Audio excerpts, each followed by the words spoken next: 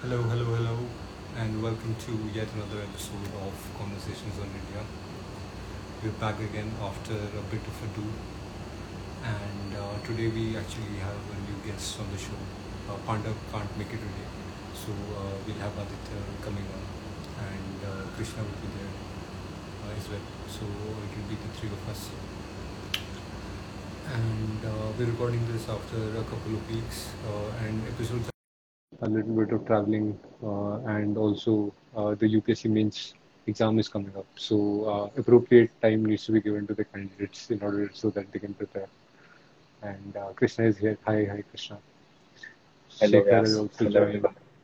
Hi, Shekhar. And Adi is here as well. Let me add him. Um,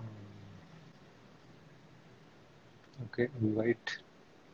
So Aditya should have received an invite. All right. As people are joining us, the first topic that we're going to discuss today. Hey, hi, Aditya. Hi. Yes. Hi, Raj. Hello, Aditya. Nice seeing you. Right. So, the topic that we're going to talk about first today is the menace of urban flooding in India. So, what we're going to do is talk about some of the reasons why it happens and what are its impacts and sort of what can be the way forward. And then we might also delve into a little bit of side channel which is related to this, which is our biggest cities, our metropolitan cities, actually struggling with, with these issues. And this is actually more structural, and the way our governance system is designed, it's a three-tier government governance system that is not able to fully come into effect. So we'll get into that later on. But first, urban flooding in India. So, why we're discussing this is obviously because of the Bengaluru floods, which have been in news all over the place. And Bangalore has really become the poster child of India's cities, since it is the tech capital as well as the startup capital of India. It is the place where a lot of young people sort of congregate and work on new ideas in order to conquer the world in a way. What has happened is that due to of the fault of our infrastructure, those people have to go through this flooding scenario, and these floods have basically, caused havoc all across the city. There are some areas which have not been flooded, but mostly the city has been brought to a standstill, and there are boats operating in the city instead of cars on roads. So that tells you the state of the flooding. And this is actually not the first time that this has happened. There were the 2015 Chennai floods, which were actually quite major as well.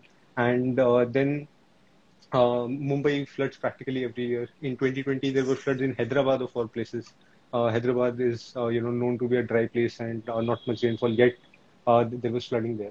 So Indian cities go through this flooding, and urban flooding is sort of different from natural flooding or rural flooding per se, because in a place like Assam, there are natural factors due to which the place floods. So whether that is too much rainfall, water coming in, or the natural protections against flood sort of also getting destroyed and getting washed away, and because of that, the flooding occurs. Or when the water comes down from the high mountains, it has a very high speed, and but it carries a lot of material. But when it comes down to the plains, it cannot carry as much material, so that material tends to get deposited on the ground, and that raises the riverbed, increasing the area in which the water is there. So that causes another flood. But none of these factors are actually at play here in urban flooding, and this is actually due to unplanned development and very haphazard way of development that has happened. So some of the reasons, actually I have these written down here. So the first reason is encroachment on drainage channels. So what happens is these cities have very rich real estate, and those drainage channels, they are playing an important role. They are helping the water to sort of recede away from where people live, but those get encroached upon and buildings are constructed there, so the water cannot flow properly, and hence it sort of gets collected.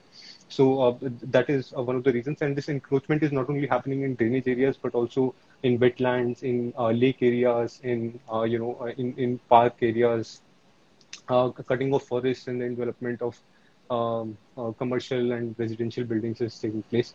All of this is because these cities have very lucrative real estate opportunities, and this is actually something where everyone wins. It's the private parties who are sort of profiting from that land. It is the politicians who are also, earning from passing permits on that land, allowing different sort of buildings to come up. So it's a game where everyone is participating and sort of winning, and that is one of the major reasons why our cities are in such a bad state because of all the encroachment that is happening. Then the second reason is, of course, climate change. Because of the climate change, the climate events or the weather events have become much more drastic, and the flooding events are much more severe. The heat events are much more severe. So climate change is yet another issue. Then there are other sort of issues such as uninformed release from dams. So what happens is, and this actually happened when I was in Hampi, which is another town in Karnataka, and it is actually built very close to the Tungabhadra reservoir. Tungabhadra is a river in Karnataka, and what happened is because of too much rain, the reservoir sort of got filled up, and they had to release the water. And what resulted in that the town of Hampi was sort of flooded as a result, and we had to leave the town in a hurry because sort of the flood was following us as we were leaving the town. So these kind of things happen, and again, sort of unplanned haphazard development has led to areas which should be actually reserved for flooding. Those areas being utilized for residential or commercial purposes. So and then illegal mining activities also, but not so much in the urban areas. So those were some of the reasons for urban flooding. But I would like to come to you guys as well. Any other thoughts that you might have from everything that I've discussed, or if there are any other reasons? We will go into what the impact and sort of what the way forward is. So besides those, if there are any thoughts that you have, Krishna first and then Aditya. Yeah.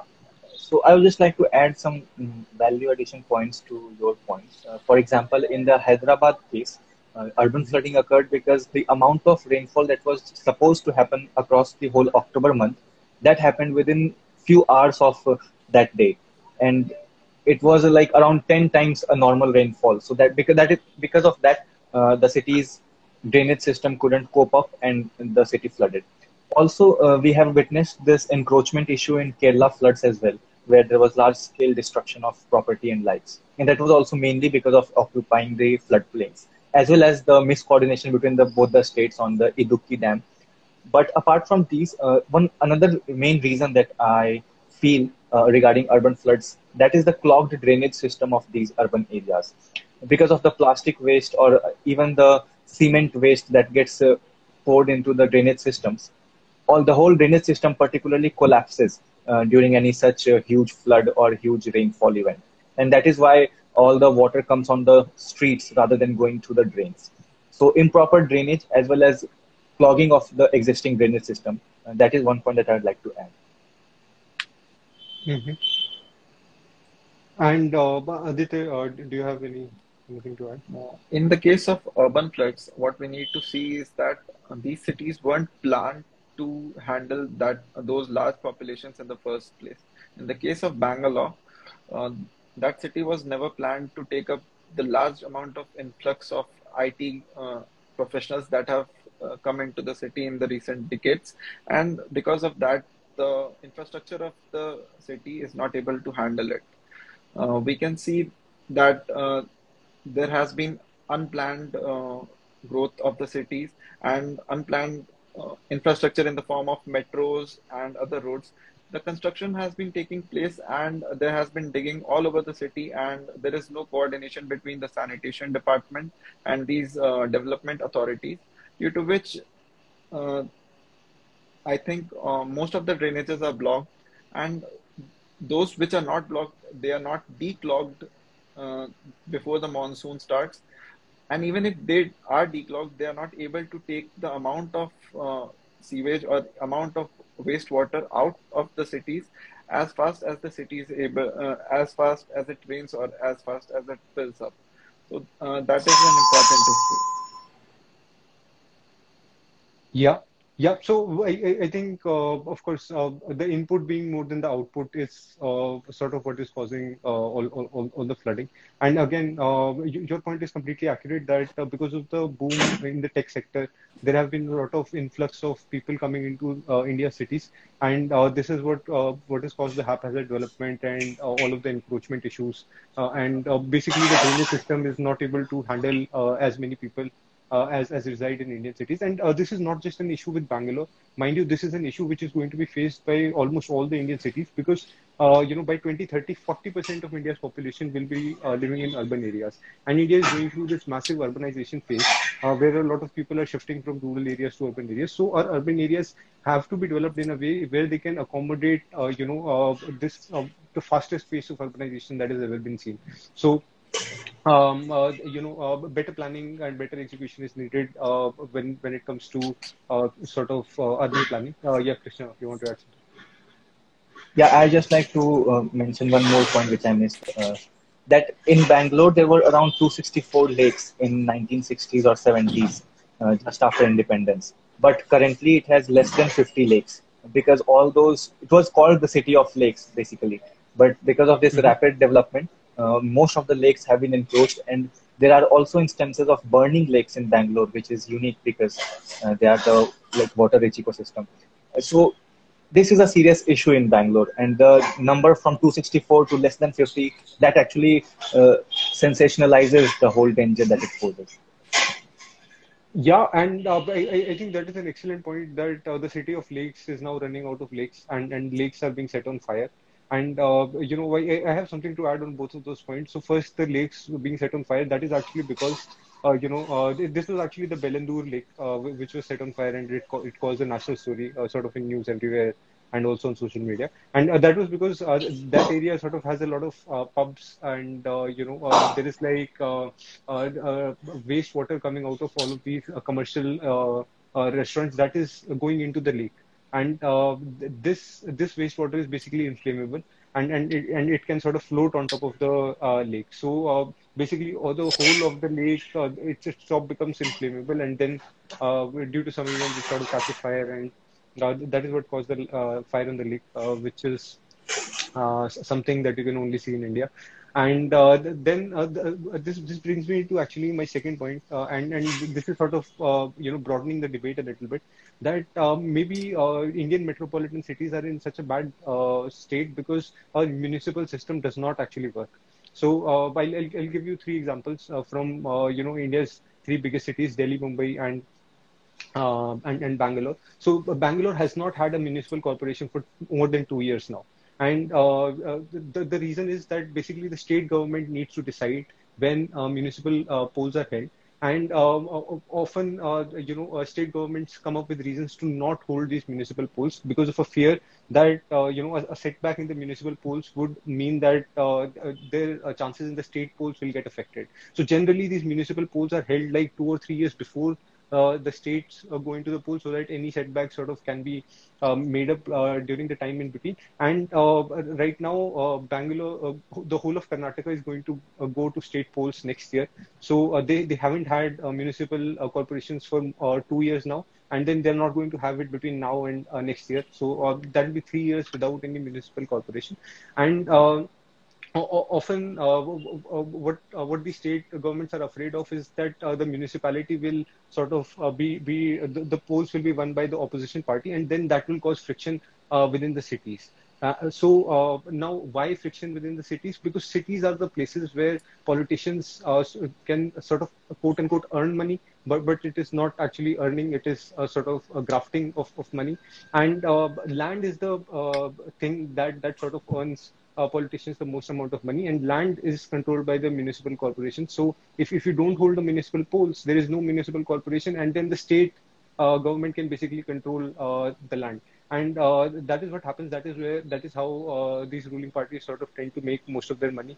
Because once you control the land, you can give away the permits. So that's when you get encroachment upon lakes because new land is needed to give away permits, and that's when you get encroachment upon wetlands and water drainage areas and so on, and sort of this haphazard development happens. So This actually brings us to a wider debate around around the setup of our polity, which is in such a state that the politicians are themselves incentivized to cause damage to our cities. So this is clearly not the right system, at least for India, and we need to sort of figure out a way to solve this, because while in theory the three-tiered democratic system, where there's a federal government, there are state governments, and then there are municipal governments and panchayats in the rural areas. In theory it sounds great, but in practicality it has all these issues. So while the Bangalore issue is one that I just told you about, Mumbai is facing the same issue, because all of these politicians which have won the state assembly elections, they win it in rural areas, and then they sort of come into the urban metropolitan area, where they can which is where all the money is, which is where all the action is. So that is where they come, and they are not really incentivized to help the people of the city, because those are not the people who are electing them. The people who are electing them are in rural areas away from the city. And then in Delhi, there is this whole new case where Delhi had three different municipal corporations, and now they are being combined. So there is a law that needs to be passed in the parliament, and only after they're combined, new wards will be delimited, and then we'll have elections. So Delhi is probably not going to see a municipal corporation anytime soon as well. So in India's biggest cities, without municipal corporations, flooding all the time, infrastructure issues everywhere. But I think all of these issues are connected. So I would actually like to hear from you guys, yeah, Krishna. Like, I just like to point out one more thing, that on the political issues only, that voting rights are given on to the permanent residents and not to temporary residents, whereas these cities are mostly filled with interstate migrants who are not actually voters. So there are residents, but there are no voters, and that also somehow disincentivizes the politicians from working for them, or it is not such motivating factor. So that is also one thing that I would like to point out. Yeah. Yeah, definitely. And the people who are sort of outsiders in these cities, or sort of economic migrants, those people also do not have skin in the game then to do good for the city, because they just look at it as sort of an economic tool, where they're here to get employment, because the city is not doing anything for you. You don't feel like doing anything for the city. So this does not really inspire a positive system. That actually sort of brings us to all of the causes that have led to the state of India's urban cities, and particularly this urban flooding incident that we're seeing now. Let's talk about sort of what is the impact, and what is the way forward here. So first of all, I mean, the obvious impact is that there is massive there is massive loss of life and property. So, all of these places where people are living, they have their homes there.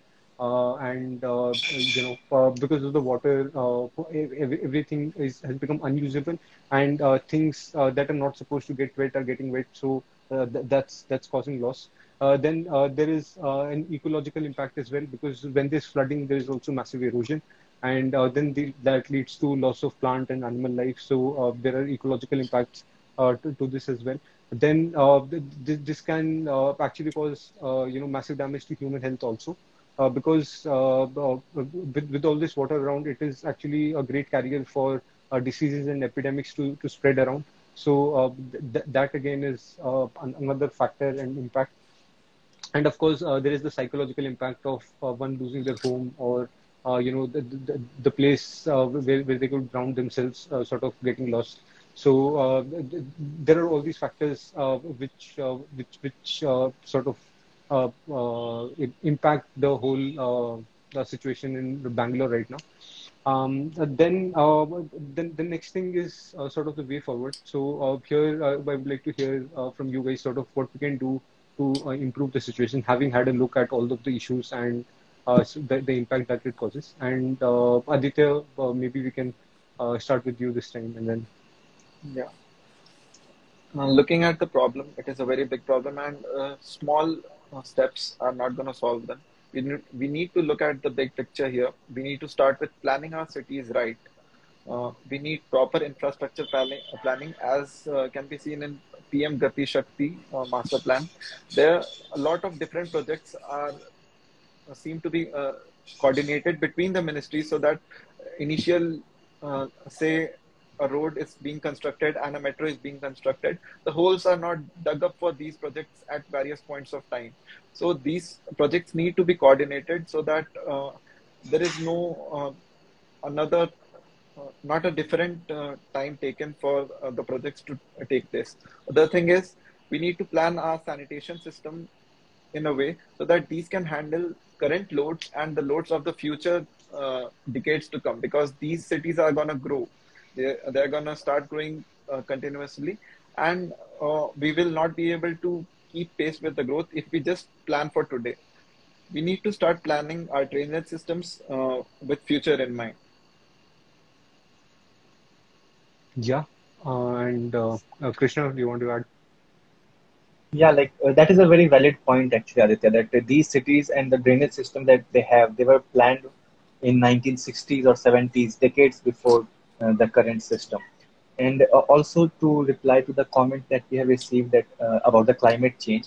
Climate change was actually our first point, and we also highlighted its impact in the Hyderabad case, where sudden eruption of rainfall occurred. Like the whole month's budget came in one day only. So definitely that is a very Yeah. important point for urban floods. Thank you. But I have actually two unique points for dealing with these urban flooding events. First will be a city disaster response force. So currently in our disaster response system, we have a NDRF, state disaster response force, and then the district disaster response force. So I think we need a dedicated disaster response team for our cities, because the importance of cities is such that they contribute around 60% of our country's GDP. And they are basically the center of all the development that is taking place, and a lot of migration happens in these cities. So they needs to be taken special care of. And second, that is a very controversial concept of charter cities given by Paul Romer. So what happens in these charter cities is that they are governed on a different set of rules and a different set of governments. They are not governed by the rules which govern the state or the national politics. And they can even be multinational corporations for governing process. Hello, yeah, am I audible? Yeah. Yeah, you are. Yeah, sorry, I got a call. So the concept, if we fail in better planning of these cities and in better governance of these cities, then the way of charter cities can be the way forward. But that is not actually very good for our national sovereignty and for our national integrity. And we must avoid that. And definitely we need to build our governing capabilities well enough to be able to avert these kind of disasters. Because these are not very, like, these are not inevitable, like the floods in Assam or Bihar. They can be easily avoided by better planning and better execution. So that needs to be done. Yeah. Yeah, so actually, Krishna, on your point about charter cities, so this charter cities is of course a new concept given by Paul Romer, and this sort of deals with a different thing. But India has already had an implementation of this. So, for example, Jamshedpur was the town which was set up to sort of, look after the needs of the steel plant that was being built there. And there have been examples of this where charter is like a mission. So a town which is designed around solving a particular mission. So that is basically the concept, and we have already had charter cities in Indian form, and they have sort of done well. So maybe that is a concept that we can explore, because that means that you can set up a city from scratch, and that can be more conducive to planning as opposed to imposing planning on a city that is already sort of well settled and already people living there. So that is one. Then the other point on the way forward, actually, I would go back to politics on this, and talk about decoupling the city governance from the national governance infrastructure or the state government infrastructure. So we should almost think of these cities as gems in our country, because as Krishna said, these contribute to 60% of our economic, whatever is our economic produce. So these cities should also have separate governance structures which are sort of not interfered with by the state or by the national sort of the national government. And again, we already have the concept of separation of subject. This is really taking it one step further, because what happens when we sort of allow the same structure to rule over both city as well as the interior parts is that the goals become separate, and the city basically suffers under the goals of the entire state. So but to deal with this, actually, if you look at most of the western cities, or even cities in the east, they have basically a mayor post which deals with all the municipal issues within the city. And generally, the state capitals or the national capitals are kept separate from the metro areas. So this is actually something that US does very well. So of course, their financial capital is New York, but the national capital is Washington D.C. If you look at the states, California, the biggest cities are Los Angeles and San Francisco, but their capital is Sacramento. And similarly for New York as well, the city of New York is not the capital of the state. Albany, which is a smaller city north of New York, is the capital. So similar things can also be done in India, which will sort of separate, make the political center go away from the metropolitan city, and sort of that will cause the interference to be less, and decisions to be more market based instead of instead of getting misdirected due to politics. So I think that was all from my side on this discussion. So if there are any closing points from you both, we can take those, or we can move to Krishna's topic. I just like to conclude with that we can also look into giving voting rights to our temporary residents, or not on basis of their permanent residents. That can also sort of bring market economy in the politics. So that would be a good side. Yeah, definitely agree with that. Yeah. Another thing that I would want to add is zoning of urban areas, like these areas which are continuously inundated by floods. These need to be zoned properly so that people buying houses in those areas are aware of the situation, and they can be prepared. So can the disaster response force be prepared that these areas are the priority ones, and they need to be faster, and they need to be more careful regarding these areas and rescuing people. Yeah. All right. That. Yeah. So better zoning will definitely lead to the residents being more aware, and as Aditya mentioned, even the response will be much quicker. So yeah, I think with that we can conclude this topic on urban flooding, and next let's talk about India, Bangladesh. Yeah. So recently, Bangladesh Prime Minister Srimati Sheikh Hasina, she visited Indian capital, and our Prime Minister and his counterpart, they had a very serious meeting and very significant meeting that led to very good outcomes. Starting with the achievements in this meeting, and then I'd like to pose some questions to you guys. So first, about this meeting. There were 7 agreements signed by the India and Bangladesh, especially in sectors like railways, science and technology, space, environment, and water management. But the greatest outcome was the Kushiara Water Treaty. And now this is a water treaty that has been signed between India and Bangladesh after a span of 26 years. Last was Ganges Treaty in 1996. And also during this meeting, there was a meeting of first Joint River Commission between the two countries that was held after a span of 12 years. Now, river is a very important topic for India and Bangladesh because they both share around 54 common rivers, and they have a large land boundary that is interspersed with the rivers. Also, in this meeting, both the prime ministers, they unveiled a unit of Maitri power plant that has been developed in Bangladesh, and also NTPC unveiled its unit of around 1300 megawatt in Rampal site of Bangladesh.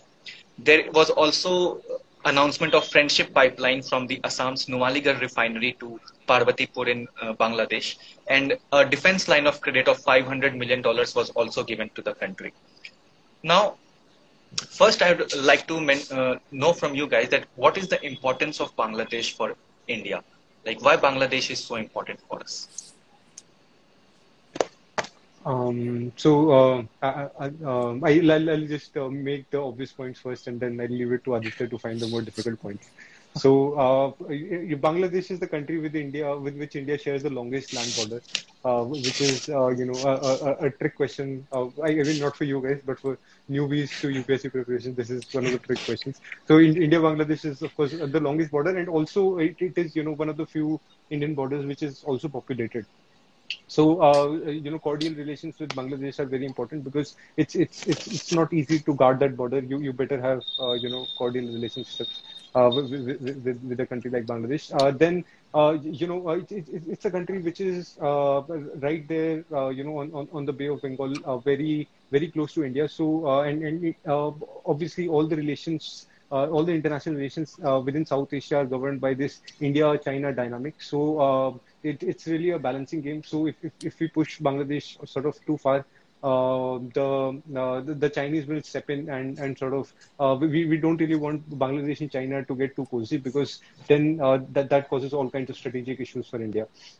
So that's two. The third one is that India and Bangladesh, of course, share a long, history and sort of a cultural similarity as well. They speak Bengali as the language, and of course, the culture is the same.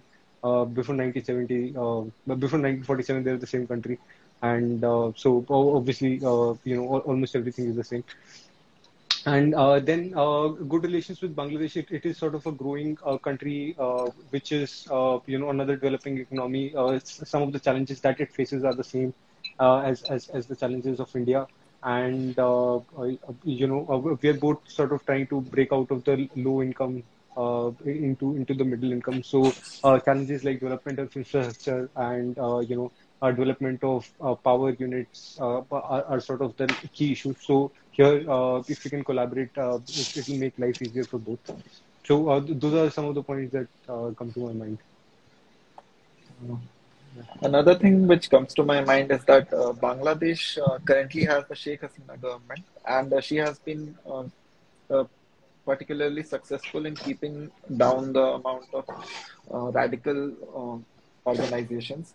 And there has been a recently rise in the right-wing forces, and Bangladesh is not immune to that.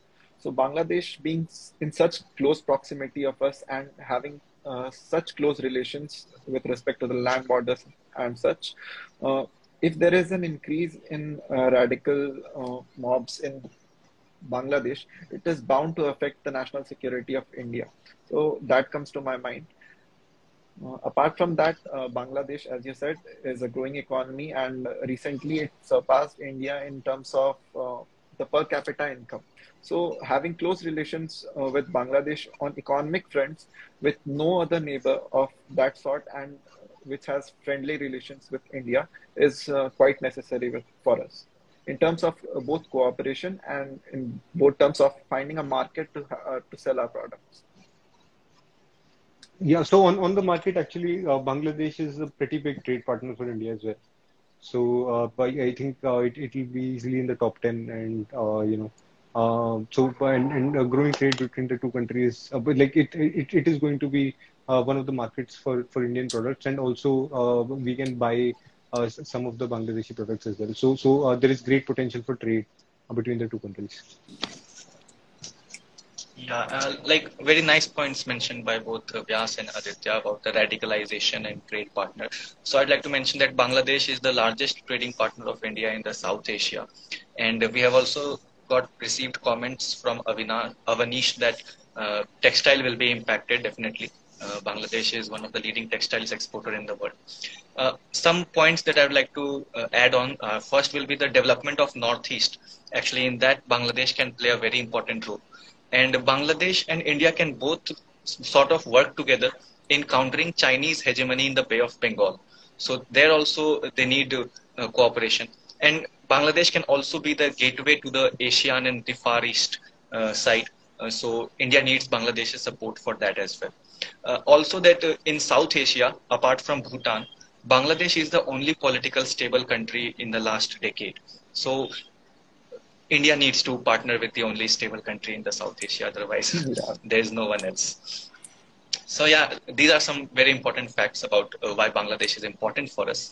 Now, I would like to just highlight about some of the challenges that are in India-Bangladesh relationship. First is the challenge of China, because Bangladesh is a part of Belt and Road Initiative, and China is also the largest trading partner of Bangladesh, and its trade with China is around 10 times that it trades with India. So definitely, Chinese dominance in Bangladesh's economy and the whole nation, that needs to be countered. Second will be the Rohingya refugees, or the Bangladeshi immigrants to India. That also has faced some issue in the past, when Bangladesh alone had to settle the Rohingya refugees on their island. India had some humanitarian aid later on, but both can definitely do better. And also climate change. So Bangladesh will be impacted by climate change, and that too very adversely, and it needs India's support. And if India fails to support Bangladesh on climate change and rehabilitation, then definitely it will be a huge impact in the whole South Asian stability. So yeah, can you guys also highlight some of the challenges that India-Bangladesh relationship faces? Yeah. I think one of the biggest sticking points between India and Bangladesh is actually the Teesta River Agreement, and yeah, during her last visit, Sheikh Hasina has actually written a front page article in Times of India, and the headline of which I still remember. The headline was "Friendship is like a flowing river," and obviously the point that she was trying to make is that the India-Bangladesh friendship, in a large way, revolves around the sharing of water between the rivers, and Teesta is sort of the river which goes into some of Bangladesh's most populated areas, and a greater sort of a more favorable water treaty on the Teesta front will also help Sheikh Hasina's prospects in the domestic elections as well. But India has not budged on the water sharing issue, because India, of course, is a water-starved country itself. We cannot really afford to give away more water than we are already giving. And Bangladesh, similarly, is also a water-starved country, and also going to become a drowning country as well. So, and in fact, I think 80% of Bangladesh's area, if I have my facts right, 80% of Bangladesh's area is going to be below sea level, not underwater, but below sea level. Those two are different. Below sea level by by the year 2030. So, it is going to be one of the worst impacted countries from climate change. So these two are really going to be the main challenges for India and Bangladesh. And then India also needs to prevent Bangladesh from sort of developing too close ties with China, because then it can be used to cause instability in India. Because China is already the largest trading partner and the largest defense supplier for Bangladesh. So the relationship is very cozy. India is also, like, India's largest trading partner is also China. So because China is so good at trade, that does not matter. But again, India needs to sort of prevent Bangladesh and China from getting too cozy. So these are some of the sticking points that will be there in our relations. Yeah. If if I could just add one more, like apart from being a market and and a friend, and we need to cooperate with Bangladesh. Another sticking point is that Bangladesh is also one of our competitors in the textile market, where India wants to increase its manufacturing sector, and to do that, India needs to increase its manufacturing in textiles as well. So here, Bangladesh not just comes over as a partner; it is also a competitor, and to balance in that sphere, in the economic sphere as well, will be very important for us. Yeah. Yeah, that's a very fair point actually.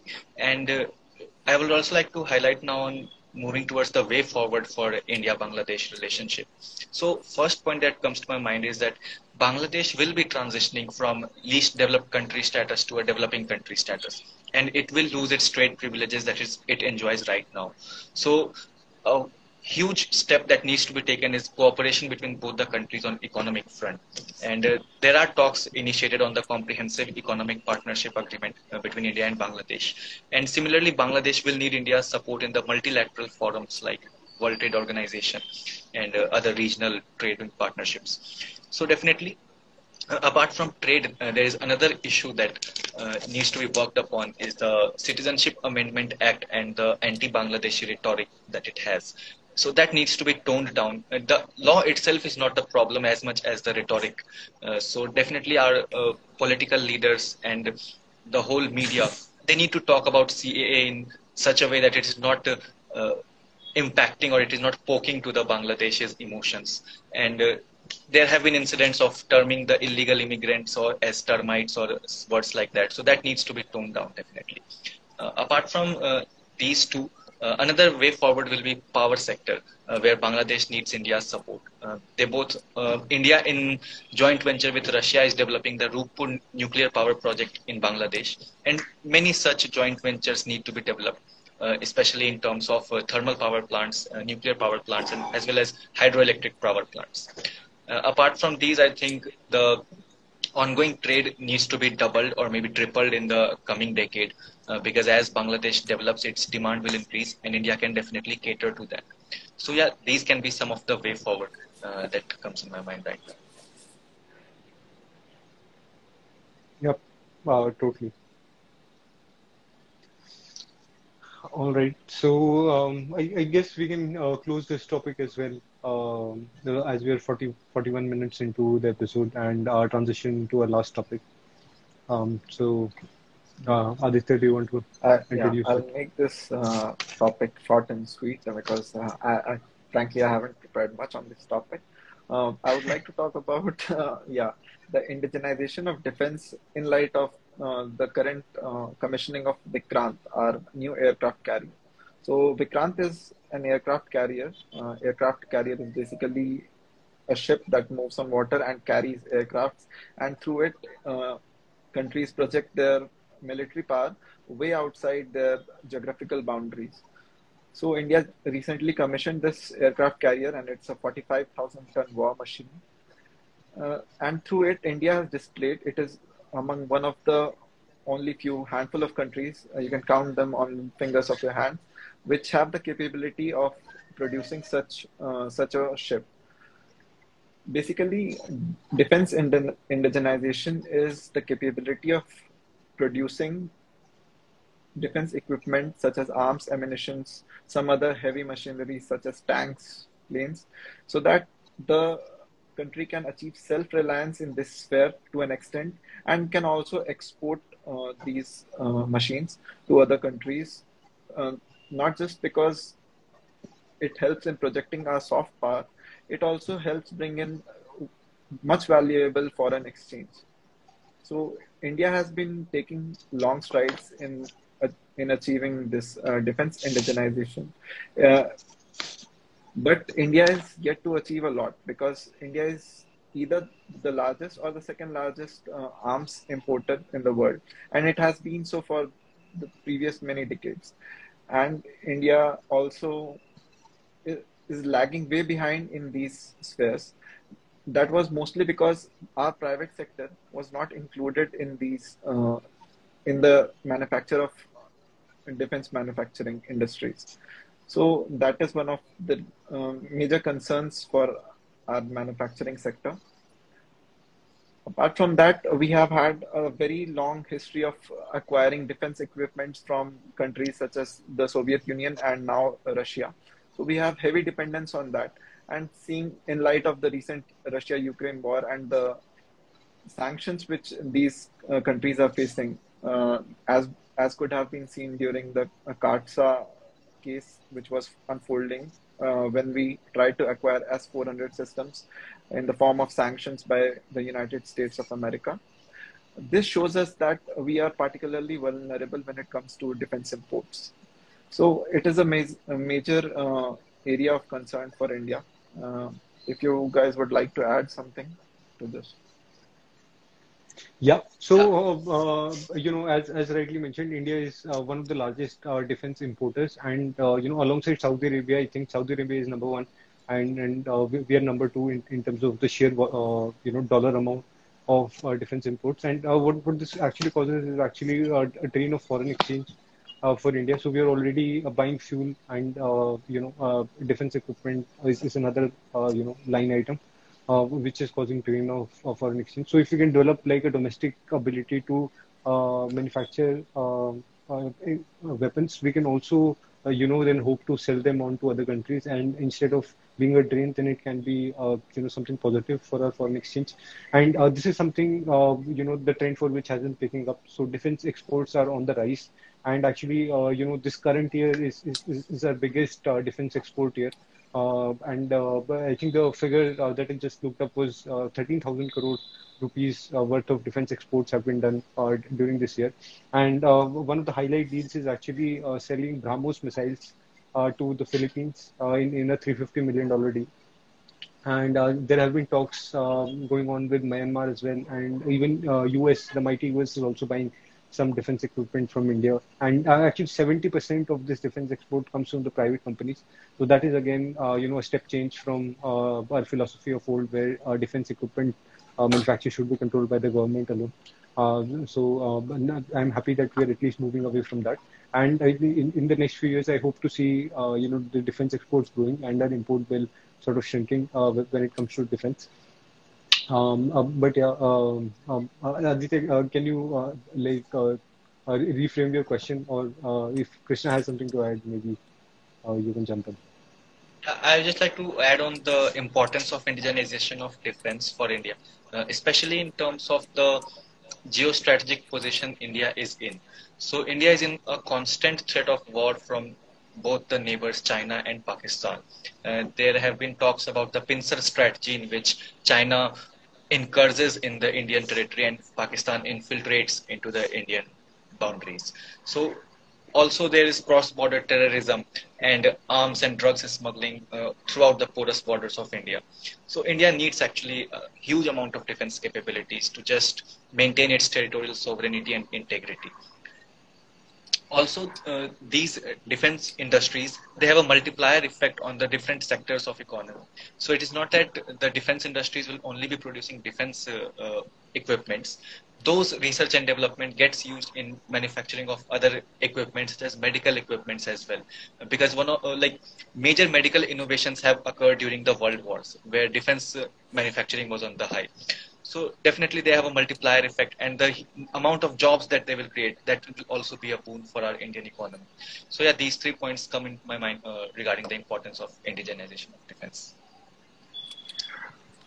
So when I was trying to put this topic, I wanted to discuss regarding what currently we are going for in defense indigenization, what the challenges we are facing currently, what the progress we have made, and what should be our way forward, like going ahead into the future. India's defense exports will increase, India's defense requirements will increase, and relating to that, I wanted to discuss what should be our strategy as we move forward. There are actually a lot of questions, but if we need to take You, them one by you can one. answer the one that Yeah. you like the most. Yeah. I have Um, some points on the steps that have been taken by India for indigenization. First is the Srijan portal. So that is actually a very unique portal in which the Defense Ministry posts the kind of equipments that India imports right now. And those equipments are actually served as a blueprint for our private manufacturers, so they can see from that portal and they can build their manufacturing capabilities. So Srijan portal is one. And second is the changes in the defense procurement procedure. So there has been a new category of buy global, make in India.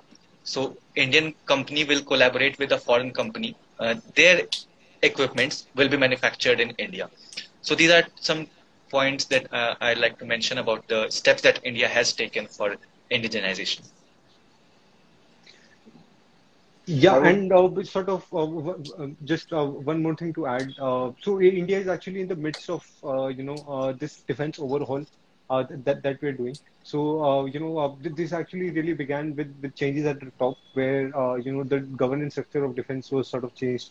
While we have a defense minister who sort of takes care of the policy and the political angle of defense, the sort of governance of the armed forces actually transferred to a different post. And then, of course, each of the armed forces have a commanding general there as well. So, and then we are transitioning from Army, Navy, Air Force division into a theater of commands, sort of a division.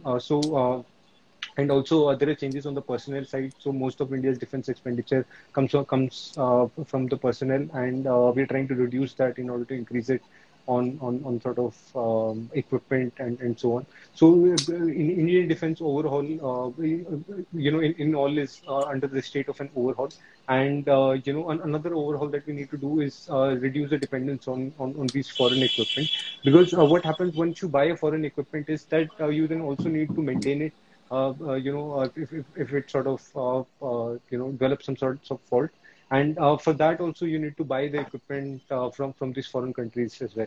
So this is a huge sort of, once you commit to buy, you are then for the entire life cycle of that particular equipment, you are supposed to keep buying equipment from that foreign country. So this is again a huge drag.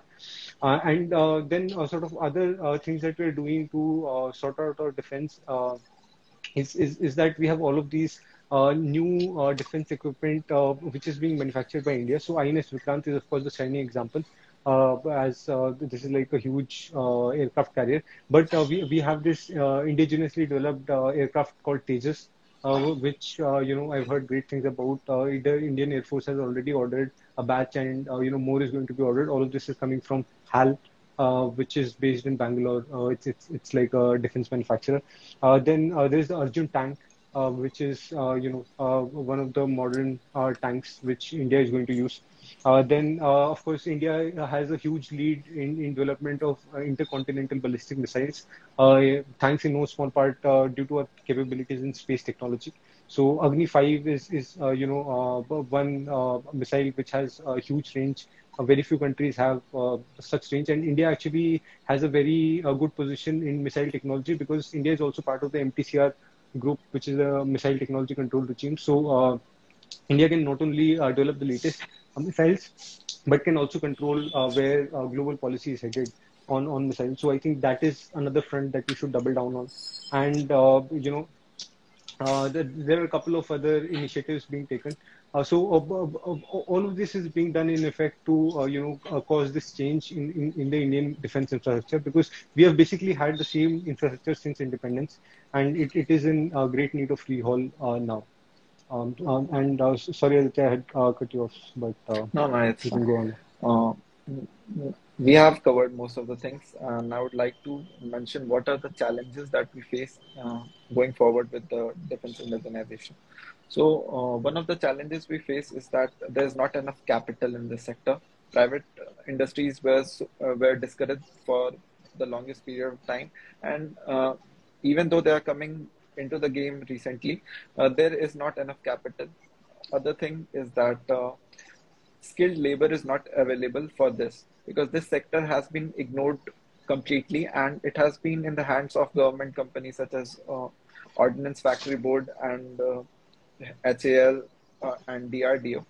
The talent pool has shrunk to a large level, and we need to introduce courses in our colleges to this effect. We need to collaborate with universities of global repute, and we need to increase the capacity of our own universities as well, so that they produce talents which can both help in the manufacture and go for research and development in these fields.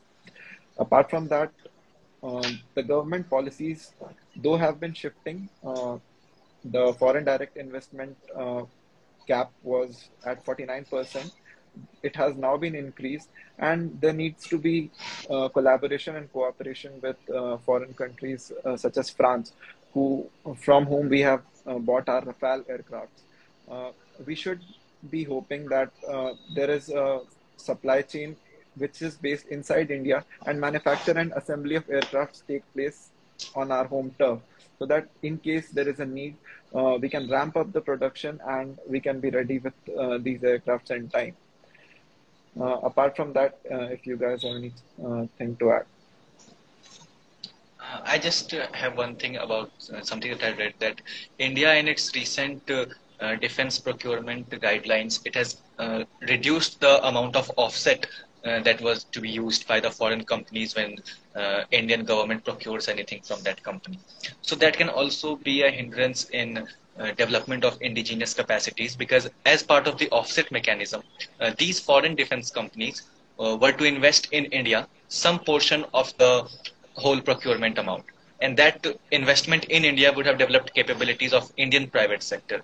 But that part has been now reduced from the procurement procedure. So that will hamper our capacities definitely. Yeah, totally. So, what do you mean when you say offset? Can you explain it a little bit? Yeah, so in terms of our defense procurement purchase, when Indian government purchases something from a foreign company, so let's say that Rafale is being purchased from the French company, then that French company has to invest a fixed portion, let's say 5% or 10% in the Indian defense sector. So it has to build capabilities of private defense companies in India in terms of operation or management or some spare parts manufacturing. But that component has now been reduced from the previous figure. I don't remember the exact figure. So that will actually impact the amount of investment in Indian defense sector. Yeah, yeah, that is true as well. So, yeah, lots of challenges there. Of course, there is a gap in infrastructure, which we need to cover up, and this actually increases the cost of everything. So, if your borders don't have good roads, then you will have to spend more money in maintenance of equipment, because equipment will have to then go through all of these areas, which cause more, sort of drag on them. So infrastructure is something which sort of adds on layers of cost to almost everything that you do, and not just logistics, but also defense in this case. Then I think another issue with Indian defense was the whole policy arrangement that we had. So of course there is a political framework from which a certain policy is decided, and then there are the armed forces which have their own understanding of defense. And I think here there was a huge gap in India, and some of that is being solved with the creation of the new post.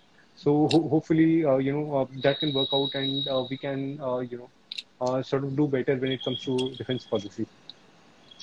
So yeah, those are also a couple of challenges. Yeah, so Right. in that offset thing, there is actually the figure of 30%, that previously the foreign companies were supposed to invest 30% of that procurement amount in the Indian defense sector. But now it has been completely removed, like that offset mechanism has been completely removed. So now it's zero. Yeah. The problem with the offset clause was that due to these offset clause, the foreign companies which say were producing large platforms like Rafale, they had to invest a very large chunk, as you said, 30% of the total amount of that project into India's defense manufacture. And India's industry not being ready to produce defense equipment at that scale was such a big hindrance that the acquisition of these platforms became a hindrance, and that severely impacted the defense capabilities of our country. So that offset clause was acting like an unnatural barrier in the development of our defense industry, and it had to go. So though we need to develop our manufacturing capabilities, I think it cannot come at the cost of our national security. So Yeah. we need to organically grow our manufacturing and research and development, so that these companies, the small companies such as Tata Advanced Systems and the like, now Adani and other companies, Larsen and Toubro, they all have jumped into the fray. These companies are developing their defense capabilities, and they are doing so organically.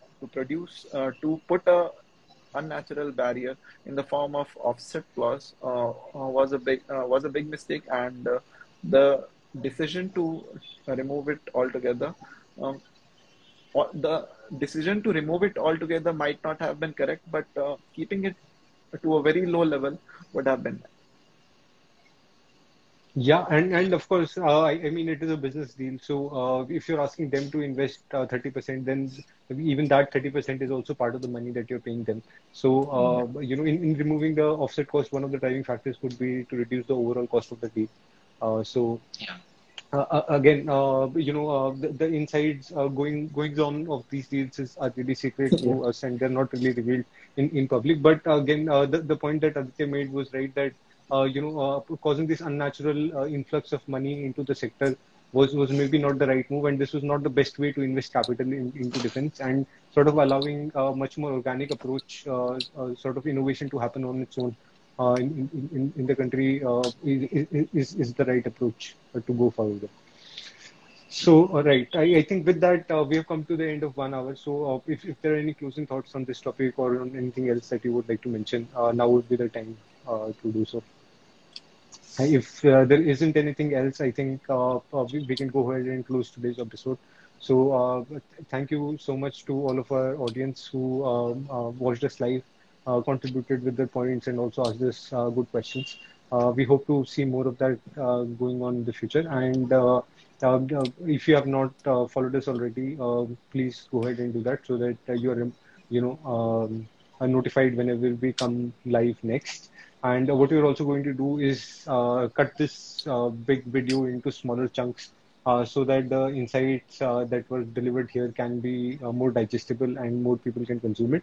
And you can also catch us on Spotify if that's your thing. So, but with that, I think we'll go ahead and close today's episode. Thank you so much to Aditya, who came on with us for the first time and Thanks a contributed lot for his. inviting me. Yeah, definitely. It was a pleasure. And as always, thank you to Krishna for finding time in these busy days. It's only like another week to go before the big exam. So all the very best for that. And thanks again for showing up.